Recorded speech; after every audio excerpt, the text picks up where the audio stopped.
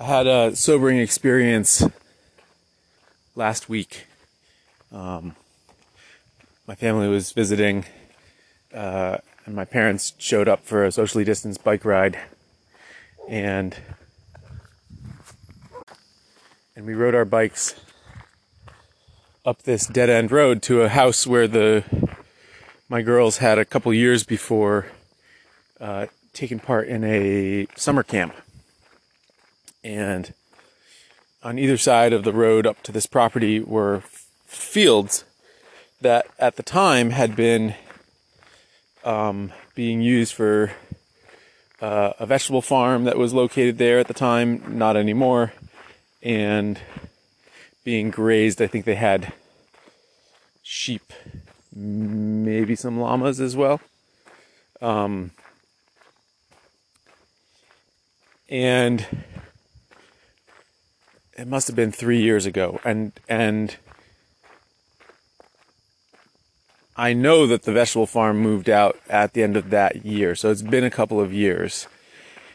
And we rode our bikes along this stretch of road a week ago, and the fields were almost unrecognizable. They were completely gone to hell. Multiflora rose was growing up in them. The fertility looked absolutely crap.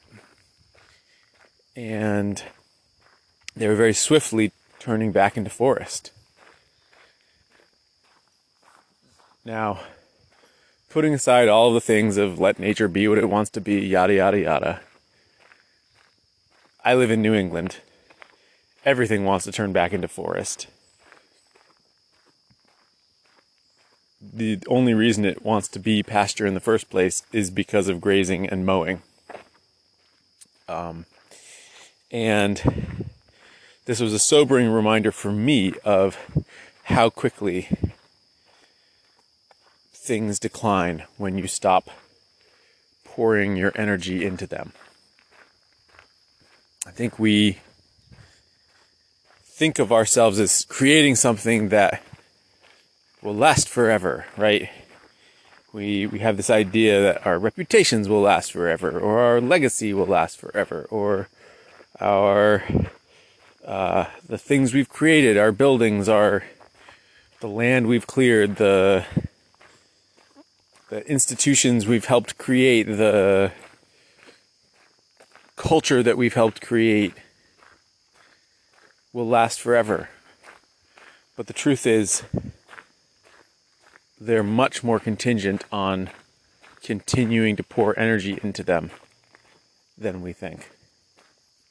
And even when you think you've created something that will last in people's memories, it is always subject to decaying and being taken over by something else than we are willing to think it will be. And so, for me, it's a good reminder that the thing that matters is not getting the field to a place where it's great, right? Where the fertility's high, where the trees are kept pushed back, where the mix of species is good.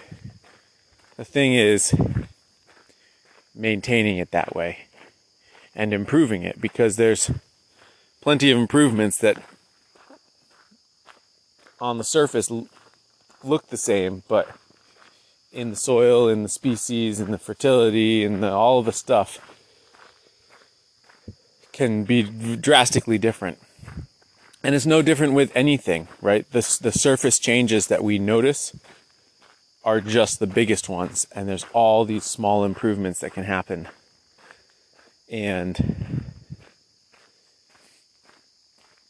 that is the work of a lifetime. That is the work of steadfast effort. That is the work that continues quietly over and over and over again. I see this in my Christmas tree farm all the time. My Christmas tree farm is a managed forest, and it balances between being wild and being tame. And the effort that I put in each year is carefully calibrated to maintain it in that state. And if I didn't put that effort in each year, harvesting the overgrown trees, clearing the paths, pushing back, cutting the stuff I don't want to have there,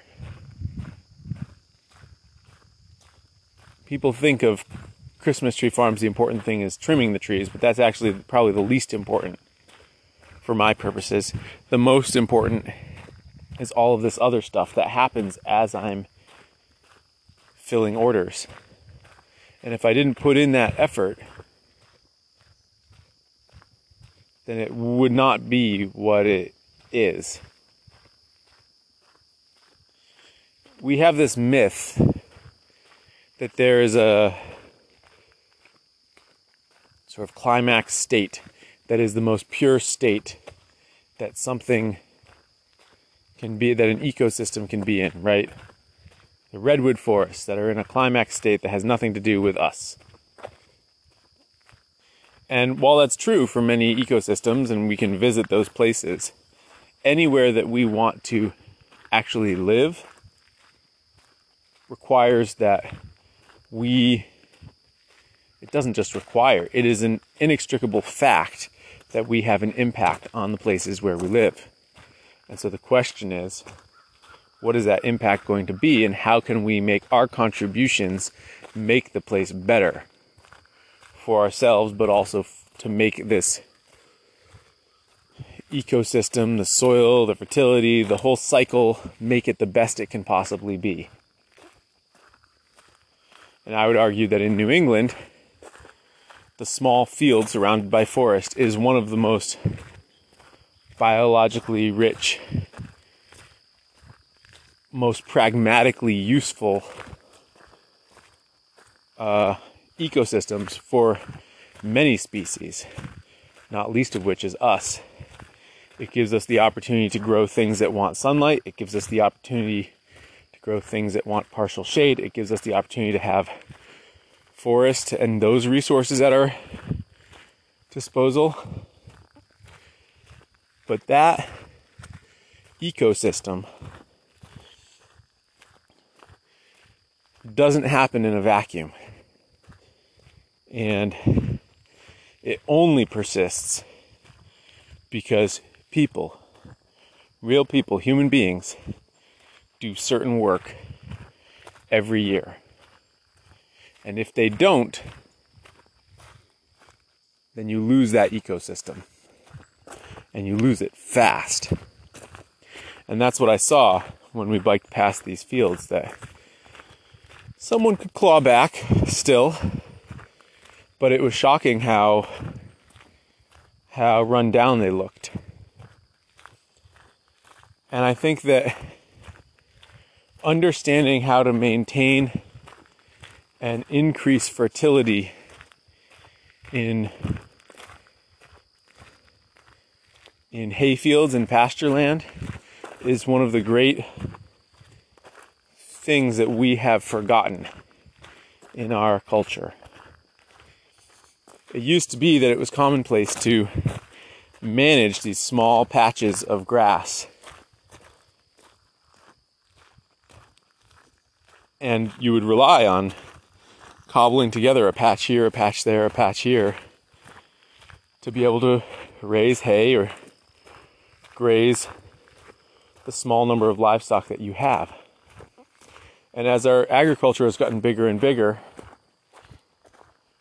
we increasingly seem incapable of thinking about that, and instead we leave it to people who have very large farms to think in very large terms about the aggregate fertility across these large spaces. And when we think of fertility, if we do it all, we think of it in terms of buying in yards of compost for gardening.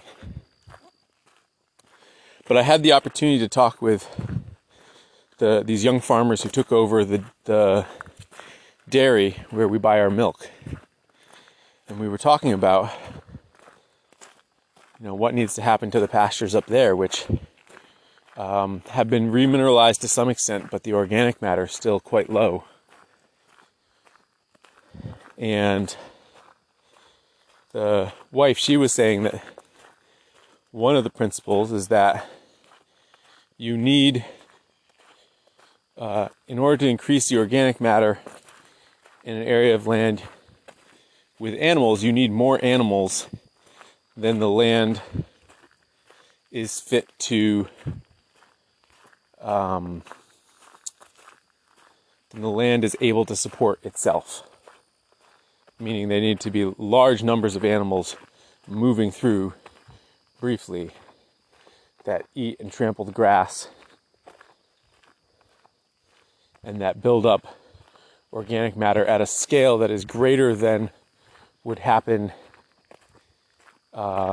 if it takes, I'm going to make up some numbers, but if a cow requires 2 acres of grass to feed itself throughout the summer, it's going to do a crummy job of fertilizing that 2 acres of grass, and it will gradually decline. But if instead you take 10 cows and you put it on that acre for, well, heck, if you take 10 cows and you put it on a quarter of an acre for 3 days, they're going to eat all the grass. Ideally, you don't leave them on until they eat it all the way down. They're going to eat the grass until you take them off it, and you want them to have eaten half of it and left the other half kind of trampled and all pooped over. And the grass is going to rebound from that in a much better state than if you let it grow and had a cow nibbling here and nibbling there. So it's complex. There's lots of systems that change this. For someone like me that doesn't have a cow, the situation is slightly different. And I think of my pastures as providing fertility that I then move through the chicken run to finish their thing. Hold on, I gotta pause for a second. For my abilities, I'm edging towards a time when it will make sense for me to buy several yards of compost, probably 4 yards of compost, to spread around the areas of my meadow that are the least, that are sort of the have the least organic matter. And that will be something that I might repeat after a couple of years. But in the meantime, I'm liming and adding rock phosphate. And I'm mowing.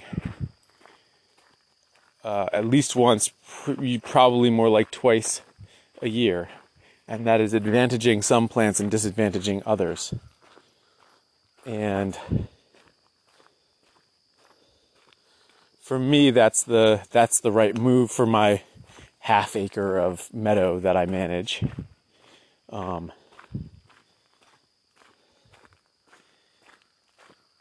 And the point is that I see this as a long-term relationship that I have with this piece of land. And I see the effort that I put in has to be, the story can't be about reclaiming a run over piece of meadow, although it was, and I have, and bringing it back to, an amazing spot, and then stopping, or not stopping, but then like stopping talking about what's going on, because frankly that's the easy part, and much harder because it's less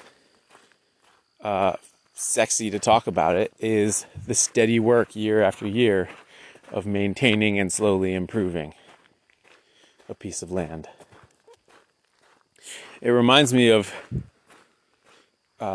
accounts on Instagram where somebody builds a house or reclaims a house and documents the whole process of doing that and gets it to a high state of perfection.